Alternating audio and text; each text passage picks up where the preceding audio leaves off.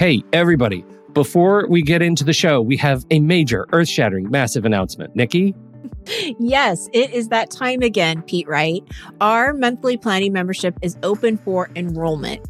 GPS stands for Guided Planning Sessions, if you don't know already. We've worked really hard here at Take Control ADHD to provide you with a service that not only gives you ideas and strategies on how to plan your day and your week, but it also provides time and space for you to do the work, and not just by yourself, but with others who understand and support you.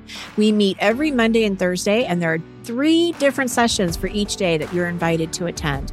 We are dedicated to making this membership to be one that is transformative in the way you think about planning and taking control of your time and schedule. There are so many benefits to the GPS membership, so please be sure to visit our website at takecontroladhd.com/GPS. Enrollment is open now through May 8th. Thank you for your time and attention, and I hope to see you soon. On with the show.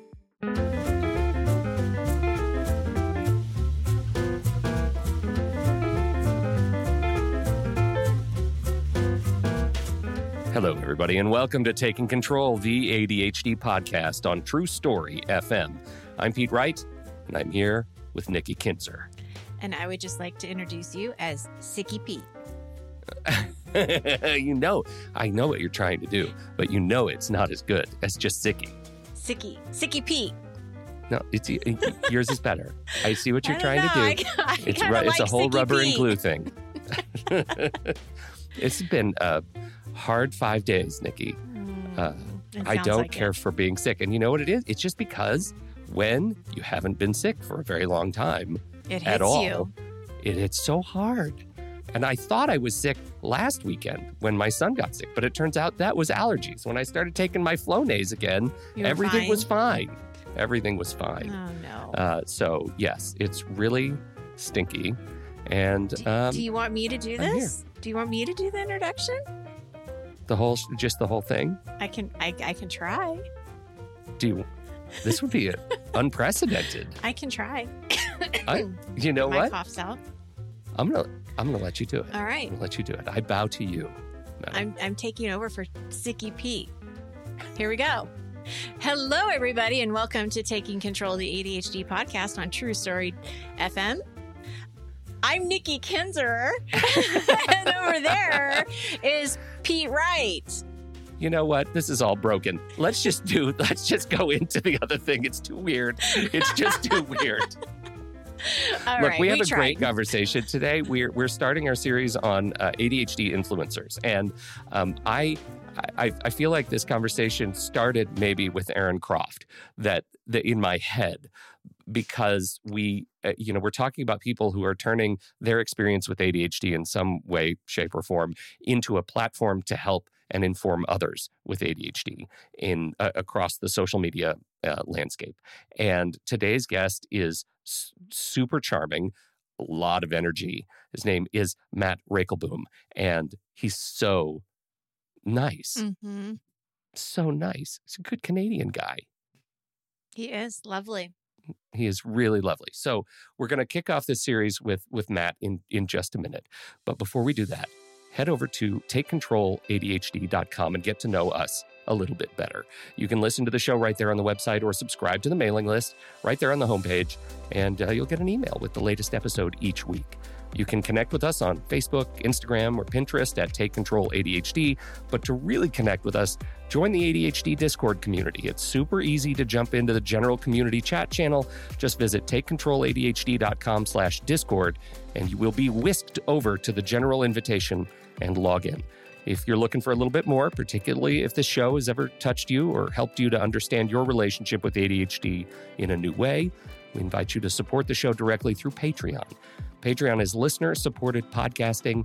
For a few bucks a month, you can help guarantee that we continue to grow this show, add new features, new podcasts, invest more heavily in our community.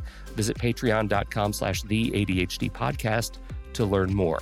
Thank you, everybody who joined during our pledge drive a couple of months ago. We have launched the Placeholder podcast. We have launched Coaching with Nikki. We have launched Coffee with Pete. We have, what else have we launched? Accountability anchors are out. the accountability sessions that are being run by you and by Melissa in the community. It's just, we have so much going on now, and it is really thanks to your support in this community. So if you want to help and get a little back in return, jump in, patreon.com/the ADHD podcast. Do we have any other news? Nope. I think we're ready to go. All right, let's call Matt. Matt Reichelboom is an ADHD positive online influencer, public speaker, and the founder of the Journey to ADHD online platform. He's got over 300,000 total followers, and he's out to teach those in need how to smile again, even when their minds can be their biggest competitor. Kicking off our series on ADHD influencers, we can't think of a better place to start than right here. Matt, welcome to the ADHD podcast. Thank you so much, guys. It's a real honor to be here. It's thrilled to have you on the show. Yes, thrilled to have you. And we know you're in Canada. We figured that out. Yeah. So tell us, I want to learn a little bit more about you. When were you diagnosed? Sort of what was your journey to get where you are today? Interesting. So to get started, I had the very, very typical hyperactive male diagnosis rate. I got diagnosed when I was 12 years old. Mm-hmm. And instantly back in the early 2000s, that was the time when medication was the one and true answer. And that was it. They were sitting there with a slingshot ready for me to, launch it into my mouth. And I had the typical upbringing of, I believe, somebody in the early 2000s with that fresh diagnosis of, I got put into special education right away. I grew up in a very, very small town as well. So information was very, very limited to us. I grew up in a town of 4,000 people. My school had 400 people. So to have any bit of a different label on me back then was it was interesting. My special education class had 7 kids total throughout the entire school. So there was definitely I grew up with that feeling of being very singled out. I was going to say that had to have been just awful, to put it like bluntly. And the way that I relate to that is I had speech therapy growing up. And I remember being in elementary school, and I lived in a very small town, and being in elementary school, and the speech therapist would pull me out of class so we could do our therapy sessions. And I thought that was awful. Like, I can't, right. that's like the end. That's just like this short little period of time during the day. So yeah, that had to have been an interesting, did that go through, like, cause I know Canada is a little bit different in their school system. Did that go all the way through like high school too? Or like, Oh, yeah. Absolutely, it did. Because I was in the educational system that I was, or not the system, but more so the classes. I was advised to my parents to not put me in either applied or academic courses in high school. I was put in special education without an option throughout my whole high school career, even to the point where I was still learning addition and subtraction in math in grade 12. Wow. And that was one of the more interesting things that I love to speak about, because I was insanely good. I think I had like a 98 average. And everyone was like, no, you still have a broken brain. You still have all of this going on. And I was like, okay, I guess so. Like, I went through the typical thing of being a child, all of these adults telling me I am special needs. So I believed it. Yeah. And I think that was the toughest part. The other side, of course, just talking about the speech therapy thing. Oh my God, what was the worst thing that, I don't know if school systems do this today. I actually have no idea, but they used to announce it. Oh, geez. They used to be like, all right, everybody, pull out your pens and papers. We're going to do an exam, except for you, and you. You're going to get up and go to an easier classroom. Oh, boy. Like, okay. I don't think that they announce it, but I will tell you, there's still very much a stigma, because my daughter's 16 and she did not want the extra time on tests, and she didn't want to have to go into a different room to take a test, because there is that singling out of feeling like something's wrong or something's different. That's really interesting too, though, because in our experience, both of my kids had accommodations and had the extra time. But one of the things that the advisors said is, we're going to give you these accommodations. The lesson you're going to need to learn is to advocate for yourself. We're not going to call you out. We're not going to just assume you're going to go to a different place. You're going to have to tell us when you need the time and a half on assignments. You're going to have to tell us if it's a test that you feel like you're going to need help on. And that, I think, taught the kids some really interesting lessons. They totally screwed up by not wanting to be embarrassed several times and eventually just got completely over that. They were like, okay, this is a test I need to have 100% attention, as close to 100% as I can muster. I'm going to the testing center and I don't care what it looks like. So I just think that is so interesting how tides change. Absolutely. Yeah. Especially, I've talked about this very seriously for a long time, where I believe people that were born in the 80s and 90s, I think we actually got the hardest time growing up with ADHD compared to anybody else, because that was when ADHD really started to be known. Yeah, there's no question. And unfortunately, and nobody knew what it was. Everyone just knew that, like, oh my God, that guy has ADHD. Get away from him. You might catch the ADHD. If you and it was all boys. And it was like, never girls. And so that, it was insane amounts of just boys, and only the hyperactive boys too, of course. I always call myself the poster child for hyperactive ADHD kids, because I definitely was. But it was so interesting that, like, they would say, okay, guys, group projects, and it was like being picked last for kickball. Yeah. Like, nobody would come near me because they were like, oh, he's got ADHD, better get away from him. And that, it made me feel, I believe that you guys can definitely relate to this, but the number one thing that I always tell people with ADHD is we have that stigma of feeling very alone. Yeah. Like, nobody wants to work with you. Nobody wants to know anything about you. Everyone just goes, oh, he has ADHD, so he's just going to vibrate off the walls and never stop talking. And that's not ADHD. Right. So you're a social media influencer. This is so exciting. And I had a chance. Yeah. Well, and I'll be honest, I don't follow you, but that is not anything to do with you. It's just that I don't, follow much of anyone on it. And that's my age group, showing me my age, right? That I was born earlier than the 80s and the 90s. So, but I had a chance to look at what you're doing, Matt, and it is fabulous. And I love the authenticity that you're putting out there. You're so real. You're so, vulnerable, and you're really inspiring. This last post that I saw was like, you're not alone. You're going to be okay. You're going to get through this. And so I think there's so many people that do need to hear that. And so I'm really curious, like, how did this begin? Where did you start? Did you go out thinking this is the message I wanted to have, or what? And do I want to be the messenger? Yeah, because you're the messenger, for sure.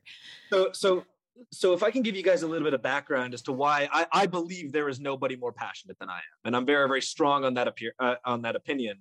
To give you a little bit of background, so I was heavily medicated as a young child, not even just normally medicated. I was given almost double the legal dose because my parents referred to my ADHD medication as the miracle drug. Oh. And whenever I showed one more symptom, if I gave my dad any back talk, if I, didn't do a chore, they went to my psychologist and went, up the dosage, he's showing again. Wow. And I think I had a psychologist that was very okay doing that, to the point where by the end of it, I was on about 90 milligrams of Adderall. Oh, God, man. For those that are listening, if you don't know, at least in Canada, I believe the legal limit is around 45 milligrams. And how old were you at this time? Like when you were at your peak? I was probably around 16, 17 years old. Good Lord, man. Wow.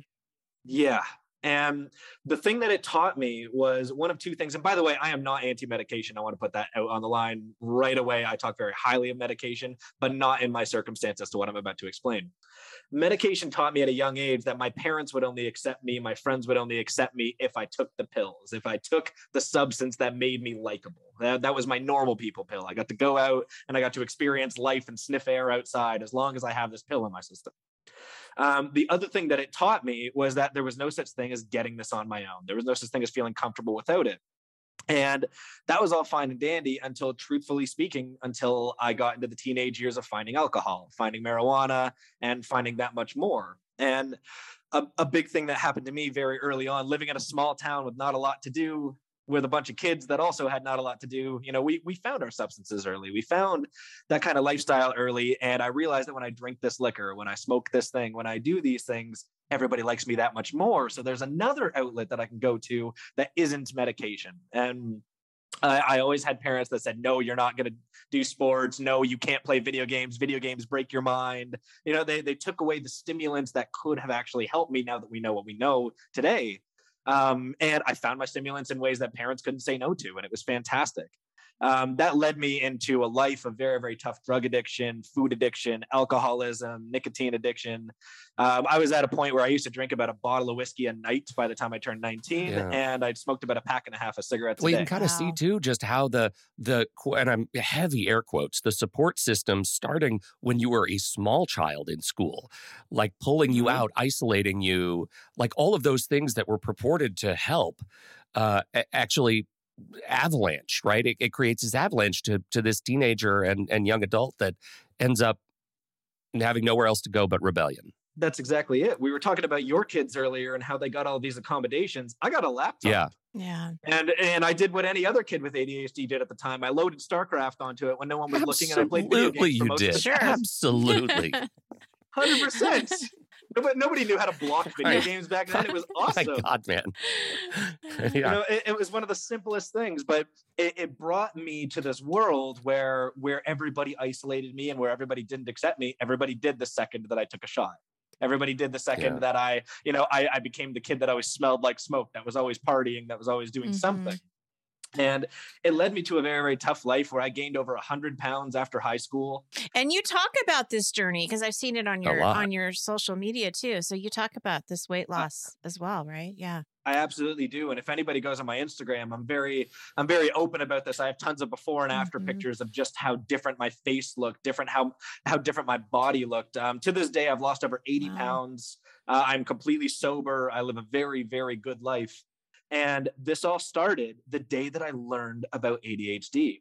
Because what was interesting is even though I had the diagnosis, I don't know if you guys hear this a lot, but my favorite thing to tell people is medication is very different than education towards ADHD. Ooh, I like that because a lot of times people will say medication. What will they say? It doesn't teach the skill, right, or whatever. There's a saying about that, but I haven't heard that. It doesn't give you the education. That is really good. Yeah, to be perfectly honest, I don't know if I made it up or not. One day I just started saying it and I was like, was that me? We're going to say you made it up. All right. I'm into it because I really like saying that. Yeah, no, it's really good. In fact, I just put it on a t-shirt and it's cited to you. So. Yes. Amazing. Well, yes, education over medication, I believe, is so unbelievably important. And the number one thing that you could tell all parents and people in their early 20s today, or I believe the people that need to be affected by that the most. And the day that I did this, I could tell you where I was, what I was wearing, and what job I was doing, and what I was doing in that job. Well, then tell us. I want to hear all of that. I want to know now. I was in landscape architecture. Okay. And that was where I found myself after many failed jobs, but we can get into that later on if we have time. But I found landscaping as a way to just make me happy, at least to get through until I got to go home and get messed up again. But there was one day where I was looking for my 1,780th diet to go on.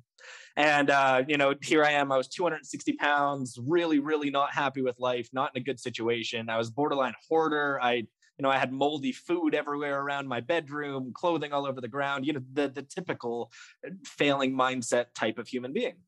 And I found actually Faster Than Normal with Peter Shankman. If you have ever seen that before. I stumbled upon, actually, before I found Faster Than Normal, I found Peter on a random podcast. I can't tell you what the podcast was, which is very upsetting, but it was Diet and ADHD. And I went, what? I'm the only person with ADHD. Why are they talking about it? And that was actually my mindset. Really? I never met someone in my entire life with ADHD, and I was about 23 at this time. Were you still in the same little hometown?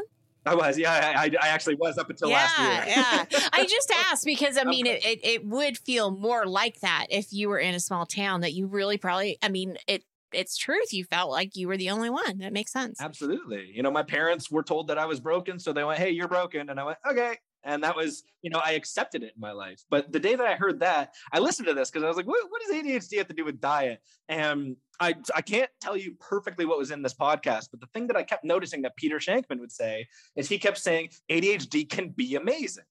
And I kept saying what everybody else with ADHD says. They go, how dare you? How dare you say that something that has ruined my life and made me so isolated and so uncomfortable? How dare you say that this can be a great thing, that this can create some of the greatest entrepreneurs in history, that this can create such an unbelievable mindset, give you the ability to not only obtain but retain more information than the average human being? How can you say these things? But while I said, how dare you, I listened to him a little bit more and I looked up his name And I found his podcast, which was phenomenal. And I listened to, I think, every episode. He had over 100 episodes at the time. And I listened to, I think, every episode in like 5 days. I was like not sleeping. I was not eating. I wasn't doing anything else but just listening to other people talk about ADHD. And I went, oh my God, I think there's a way to not be such a terrible human being. And I don't mean to say that in an invalidating way, but I truly saw myself as that. I saw myself as just somebody living until I die. Wow. And it's very upsetting to hear, but that is truly my mentality. And I started focusing on my ADHD. And I'm sorry if I'm dragging this on, is great. You're just keep going. This is why you're here. I started, I started focusing on my habit formation. I started focusing on little things, like they said, make your bed, because as we all know, it's not about the habit you complete. It's about the fact that you completed a habit. And I love those kind of sayings. And those kind of things can create your dopamine. They can create your serotonin. So all of a sudden, girlfriend I was with at the time had no interest in caring about any of this. And I went, I got to make our bed. And she'd be like, what for? And I'd be like, I don't know, but I'm going to do it. And I started doing that. And I started, doing 5 push-ups in the morning and 5 sit-ups. And I started, just instead of the double Big Mac that I would eat at McDonald's every single day, I switched over to a Big Mac. And then I switched over to a chicken burger. And then I just started looking for positives in my diet in any way possible. Instead of Coca-Cola, I changed over to energy drinks. And even though that is not a healthy alternative, it had caffeine. So it just kind of boosted me. And I was like, oh, caffeine can help the brain. So yeah, sure, why not? And the day that changed my life, guys, I can get into the story way deeper, but the day that changed my life was the day that I accidentally fell asleep sober. It was my first day in probably 5 or 6 years of actually being loaded every day of my life. And I fell asleep sober while I was getting ready to actually do some MDMA with my girlfriend at the time. It was just something we did to be happy at night. And I was just fine not getting messed up to go to sleep. And I was like, hey, before we get messed up, let me stretch first. Let me change my clothing. Let me, do some deep breathing. And then I fell asleep and she didn't wake me up. Wow. And the next morning I woke up and I looked in the mirror and I saw the acne on my face and I saw the shape that I was. As I said, I had gained over 100 pounds since high school. And I never knew. I never thought about it. I never cared about it. I just saw myself progress and that was it. And I looked at myself and I went, something's here and something can be different. And that was the day I actually left that girlfriend. We had a house together. We had a dog together. We bought all of our furniture, all of our everything. And I said, I'm leaving. I don't want to do this and I need to change my life and I don't know how, and I'm changing everything about it. Wow. At the time, I didn't have a good relationship with my family. I didn't really have any friends left because I stole from each one of them and I did some pretty terrible things. So I left to be homeless. I left the home that I had and just said, I'm going to live in my car until I can save up enough money to buy an apartment. And I went and got a gym membership.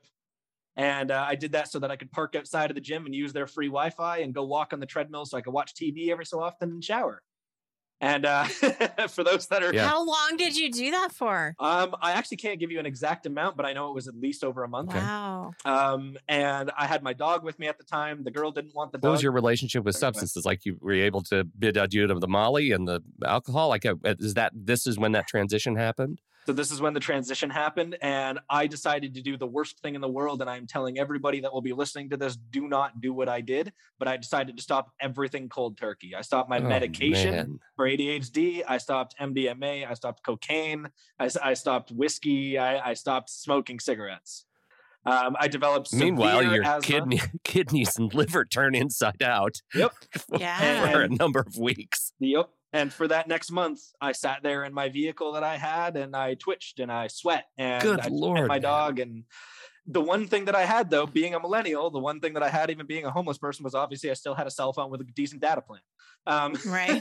Yeah. And pry it from your cold, dead hands, right? Yep. And what I did during that time was I started Googling, why am I sweating? Why am I twitching? Why am I freaking out right now? Why does it feel so empty? Why is life not worth living right now? And the one thing that I realized after doing all of this was there was an answer for absolutely anything if I looked hard enough. And that was the day that sparked in my head. I went, holy crap, I actually think I'm not a dumb person. That was the day where I went, I'm starting to learn things about myself. I'm starting to figure things out. And I started learning what food that I could eat on a very budget restricted diet with no help from a kitchen. And I started, just learning about addiction. And I started learning about all these things. And I went, wait a second, this correlates perfectly with ADHD. And then I started just Googling, why does ADHD do this? And, I found all of those really, really rough to read black and white articles that were everywhere. That I just started reading, and I developed a hyperfixation that to this day, I study for over an hour a day, every day. And I've been doing this again since I was about 23. So I'm 29 now. So about 6 years of studying 1 hour a day. And I learned that I knew more than the average person, which was very, very interesting to me. And when I started learning about the brain, before I started caring about fitness, before I started caring about health in total, I lost over 50 pounds. Which taught me two things. It taught me that number one, my body was never meant to be as big as it was.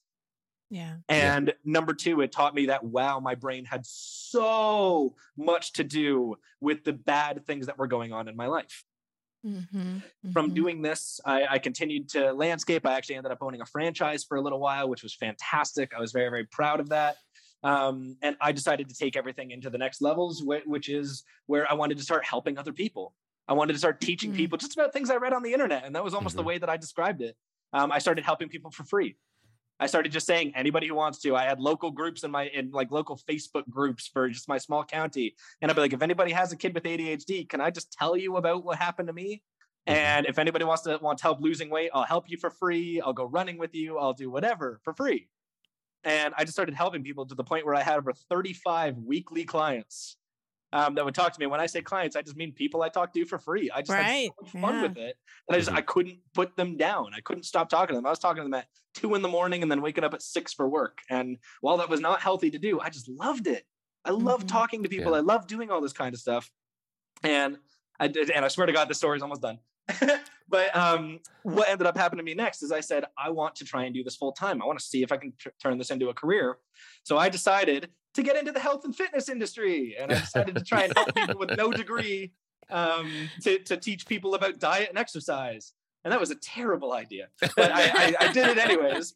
Gotta try it. I went out with a good friend of mine. I went and traveled for the first time in my entire life. I went and traveled. I finally took time to do something for myself.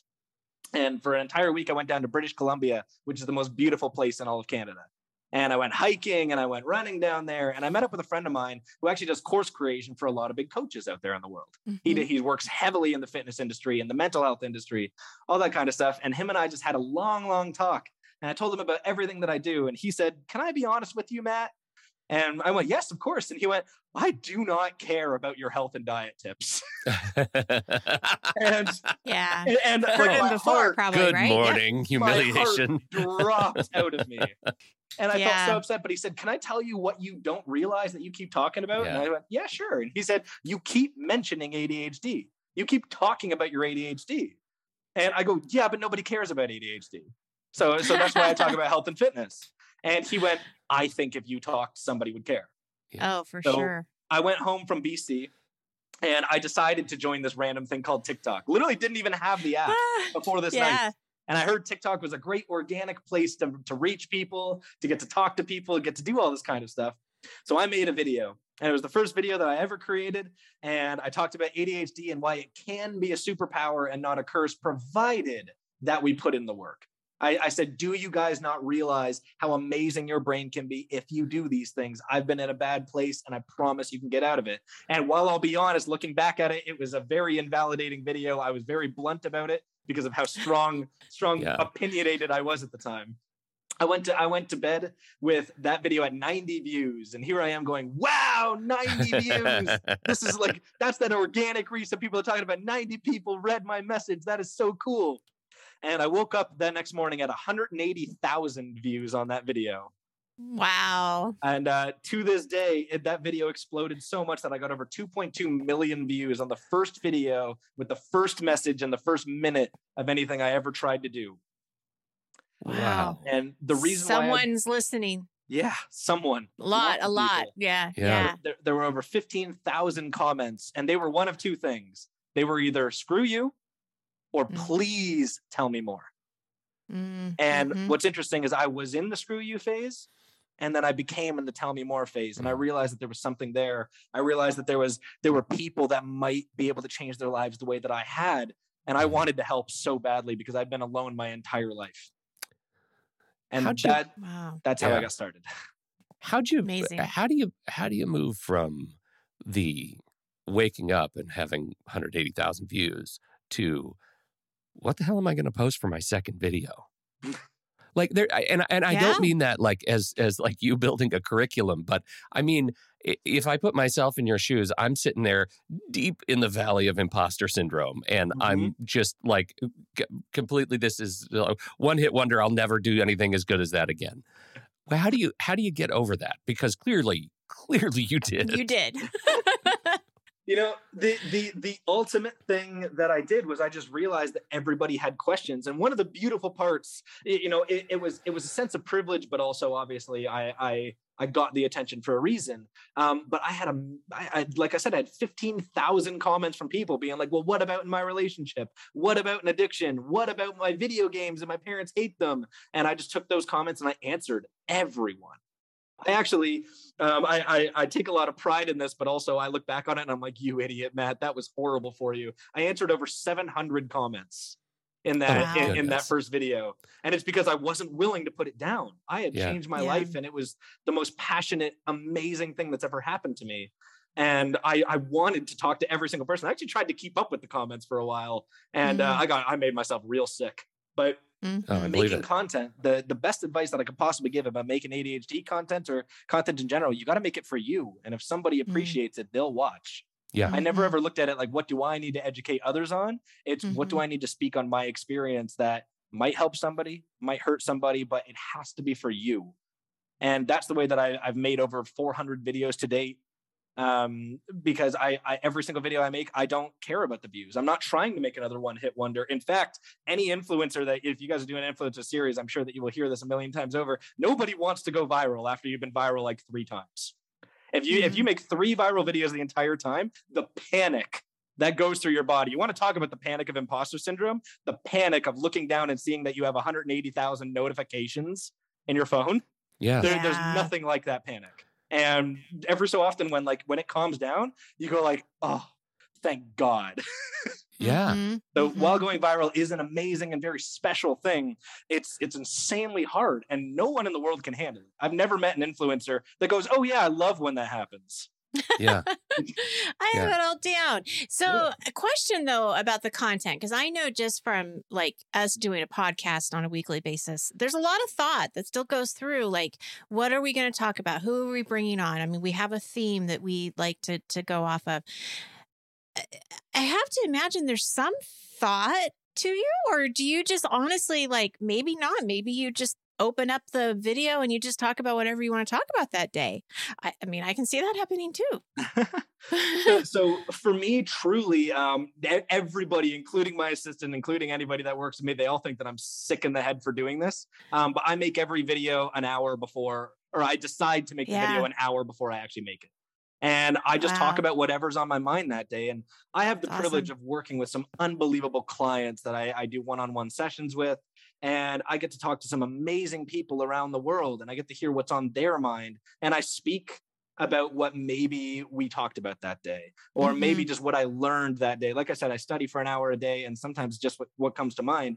What a lot of people don't realize, the difference between you guys talking about, an entire podcast as opposed to a 1-minute video. There is no video I've ever made that was a complete fact in 1 minute. That is actually the hardest part, because I believe I can't wait to get into YouTube. I can't wait to get into podcasting, truthfully. But the 1-minute videos, I mean, I could talk about addiction with 70 different videos, and I still won't be out of content for that. Right. So, and truly, by the time that you've made 70, how many people watch the first video through the next 69 of them? Sure. Right. How many people are able to keep up with that? Well, for example, this morning, as I'm scrolling through your feed, I stop at toxic positivity and ADHD, and I find that a provocative topic, and I find your video a provocative video, and I get to the end of it, and I'm like, wait a minute, clearly there's more. How do you decide to that point specifically? How do you decide?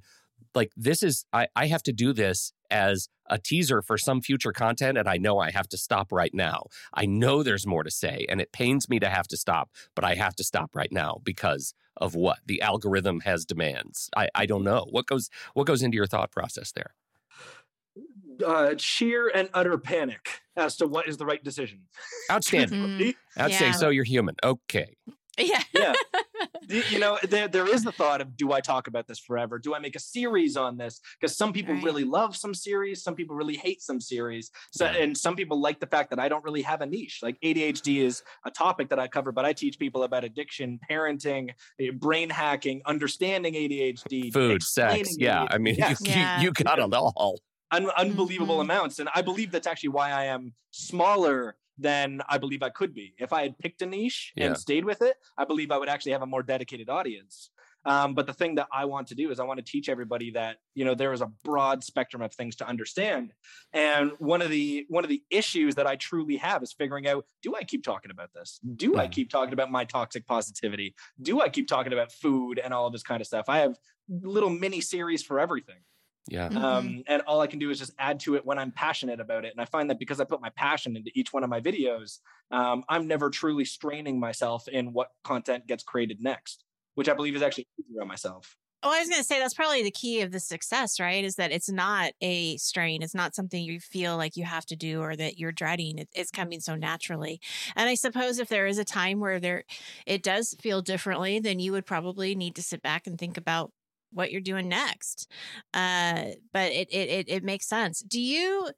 So there's a lot of platforms out there. I know you're on TikTok, you're on Instagram.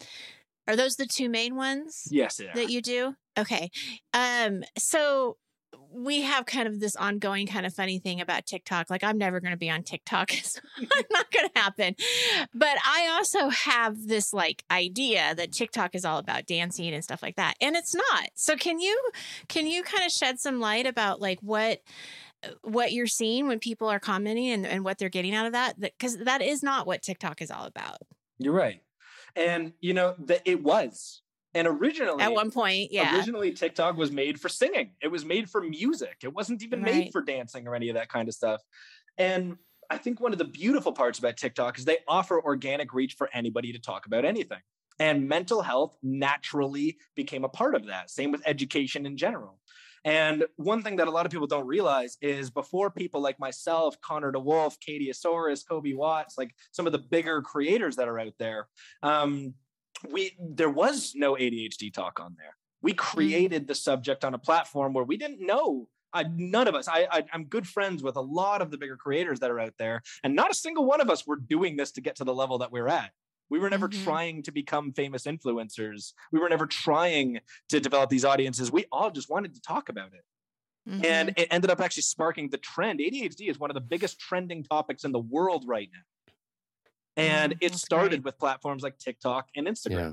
Bringing the awareness up front, right? That's one of the most beautiful parts about what TikTok has done. There's always controversy about differences in the platforms. I could tell you that TikTok clientele are very different than Instagram clientele. Tell us about that. That's literally my next question. What goes into who you're talking to on each platform? It's interesting. People on TikTok, they are there to learn more about you, where Instagram, I believe that they are there to learn. And I believe that that's a difference. It's a really interesting distinction.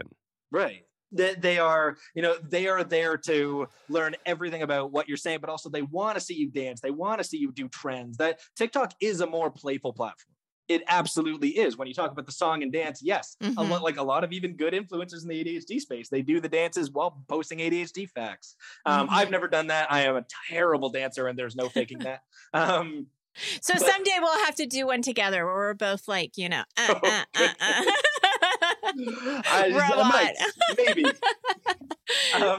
But the interesting part is people are there more to be entertained on TikTok. And I think that's what it's become, is a very, very entertainment-based platform, where Instagram is a place where people go to they want to learn actually what you know. They want to see exactly what you do. It's very interesting. Something that I noticed creator-wide is Instagram has more interaction than TikTok, even at a much smaller following. I myself have about 45,000 followers on Instagram and 260,000 on TikTok. And I actually get more interaction from Instagram than TikTok. is that because TikTok is the primacy of TikTok is that inertia, like it wants you to watch a video and then watch another video, because that feels like we were talking about the algorithmic demands. Like TikTok is just keep creating, but Instagram gives you a little bit more time to pause. I believe that's 100% right. Instagram is very like, if you have a following, that following will see you. But on TikTok, everybody is all about, you look at a video and then you go, and then you go to the next video. Move on. Yeah. And you go to the next video and you're like, oh, and then next video.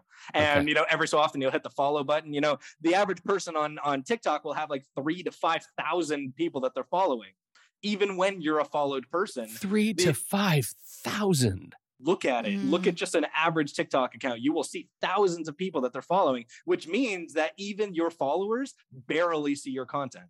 Right. Wow. Right. But on Instagram, you're not just having people. I say this very playfully, but I always joke about TikTok being just people sitting there drooling at the mouth 2 hours into a doom scroll, as they call it. Yeah. And just going, just going over and over again. Where on Instagram, I believe that people follow you because they're like, wow, I actually want you in my news feed. I believe by having the feed as an available option, nobody wants to see a million people that just are posting cats if they only think cats are cute sometimes. Yeah. So they won't follow those people. What's your favorite platform? Instagram. As a publisher. Instagram? 100%. Yes. Okay. People on Instagram are so thankful. They're so happy. And I believe it's actually an age demographic that truly creates that. Yeah. But people are very open, and not to mention you can actually message people on Instagram. I get an average of 50 to 70 new messages a day. And I'm not talking previous people that I've already talked to. I mean, message requests from new people, 50 to 70 a day on average, of people just being like, you are so helpful. Thank you so much. People are so appreciative. I want to give them all of my time. Wow. So what are some things, I'm curious, like, does anything, I mean, I know you probably have a million different experiences of different situations where people like really touched you. Does anything just stand out? Like when I ask you, like, what is a situation or somebody that's reached out that you were just like, wow, that is why I'm doing what I'm doing? I actually, if anybody was ever to look in my cell phone, I have screenshots of literally thousands of messages that I've gotten over this time of people saying, I never knew I could be this amazing. I never knew that I could do these things. I'm doing such incredible things. I have never had a closer relationship with my children. I've never had a better relationship with my partner. Things like that. Changing people's lives it's a scary thought, to be completely honest. Because that's when imposter syndrome really kicks in of like, I was told I was terrible my whole life. I was told that I was broken, and these people are telling me how great it is to hear my voice. And it's very difficult sometimes. But hearing that these people possibly went from where I started in my very, very bad phases. I've had people say that I'm not suicidal anymore after finding you and a few others, and things like that. As somebody that has gone through the darkest moments of his life and changed, and hearing that I'm helping others, I've cried more in the last year than I have probably, like the total flow of tears has probably been like 28 years prior compared to this year. Not a question as to which one has more. Well, and it's interesting because I have to say, I'm kind of speaking on behalf of my daughter a little bit, but she's 16, she's on TikTok, she looks at Instagram, she's on Snapchat, all of those things that you would, expect a 16-year-old to be in or on. And she has ADHD, and I just talked to her over the weekend about RSD and what it is, and why I thought that there was a particular situation where I think that's how she was responding to it, and giving her that education. And it's so interesting to me how she's really hung on to that, and she's learning more about it, and she's trying to figure out more about like how her brain works and why she reacts this way. And I think that, with what, I mean, I feel the same a lot of ways, like what you're saying about what Pete and I do in the community, and how we, want this show to come across to people. What you do in the regard, especially like to TikTok and that younger demographic, is so important because they are paying attention. Because she just posted a little cartoon thing about RSD that she found on TikTok. Mm-hmm. So I don't know if she actually responded to that person, but she was paying attention to it. And so I don't, I just want to say, I think it's a really important, and respected thing that you're doing, because these kids, these young adults, these young kids that are still trying to figure out what this means, as adults who are still trying to figure out what it means, they want to hear your story, and they want to be able to flip that and see it. And I'm going to just keep going on and on and on. So I'll stop talking now. But I hope you get my point. I really appreciate that. That is where the passion comes from, is making people feel less alone in the world. In my opinion, I believe that people with ADHD are the most alone people, and we're not. Like, there's so many people out there in the world that have ADHD, but because of our misdiagnosis rate, especially if you have ADHD, who cares? So does 16 other kids in the class, except many of them are dopamine deficient, or many of them just can't find their keys. That just they say, oh, I can't study either, so I must have ADHD. And then you, as somebody that's actually struggling, you're seeing these people interact with others fine.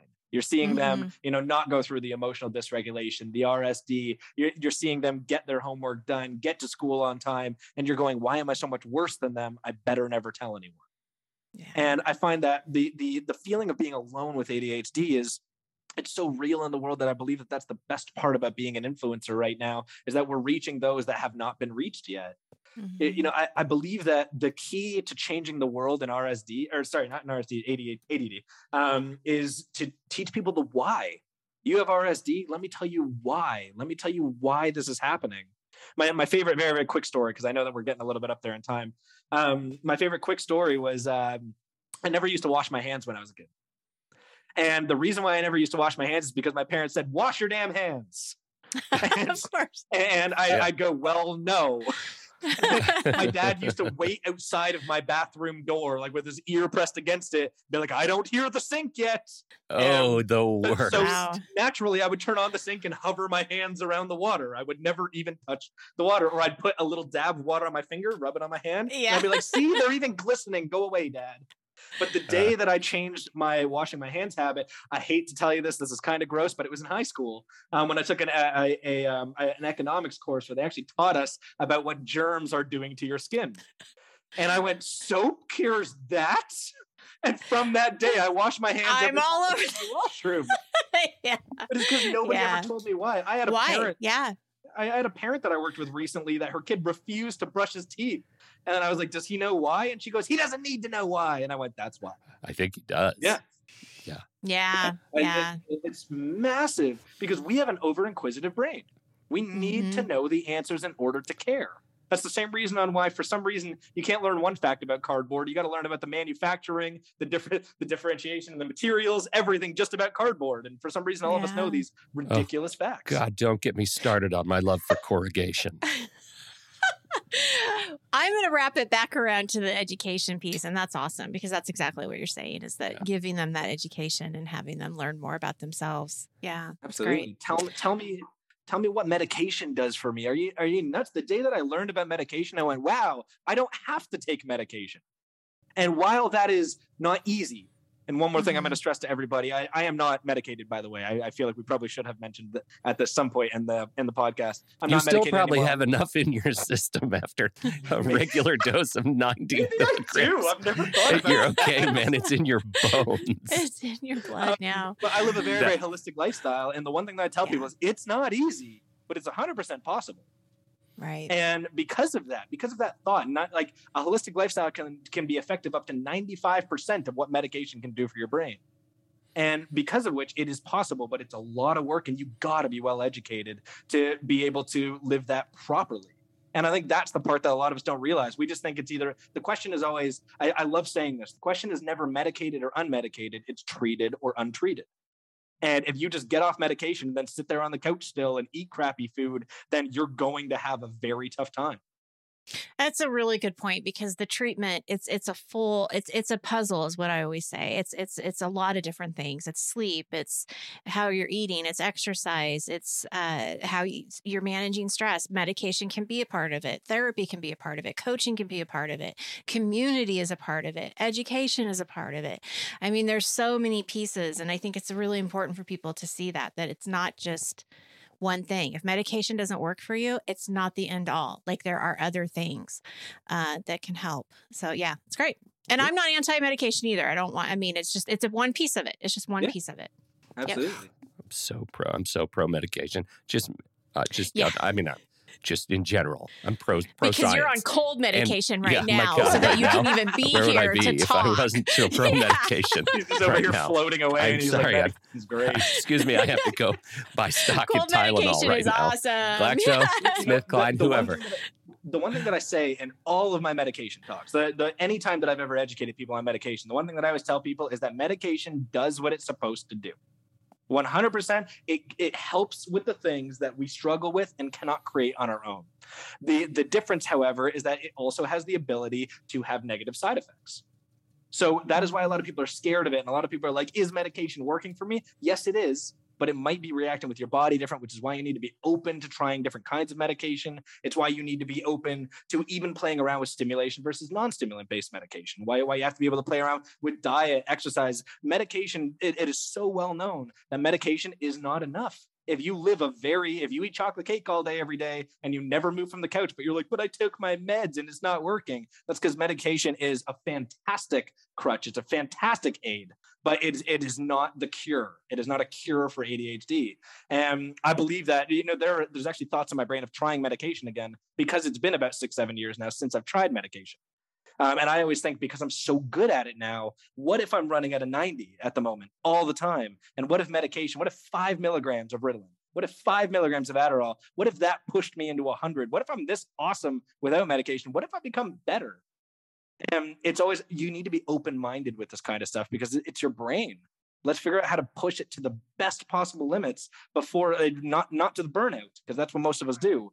But let's figure out how to unlock our brain to do amazing things. Because the one thing that I was told my entire life, and this is going to be the end to this point, but the one thing that I was told my entire life was that I could never have an education, that I could never remember things, that I could never pay attention long enough to do anything that requires my brain. And I am extremely proud to say that I have an unbelievable memory, that I'm very well educated in the topics that I talk about.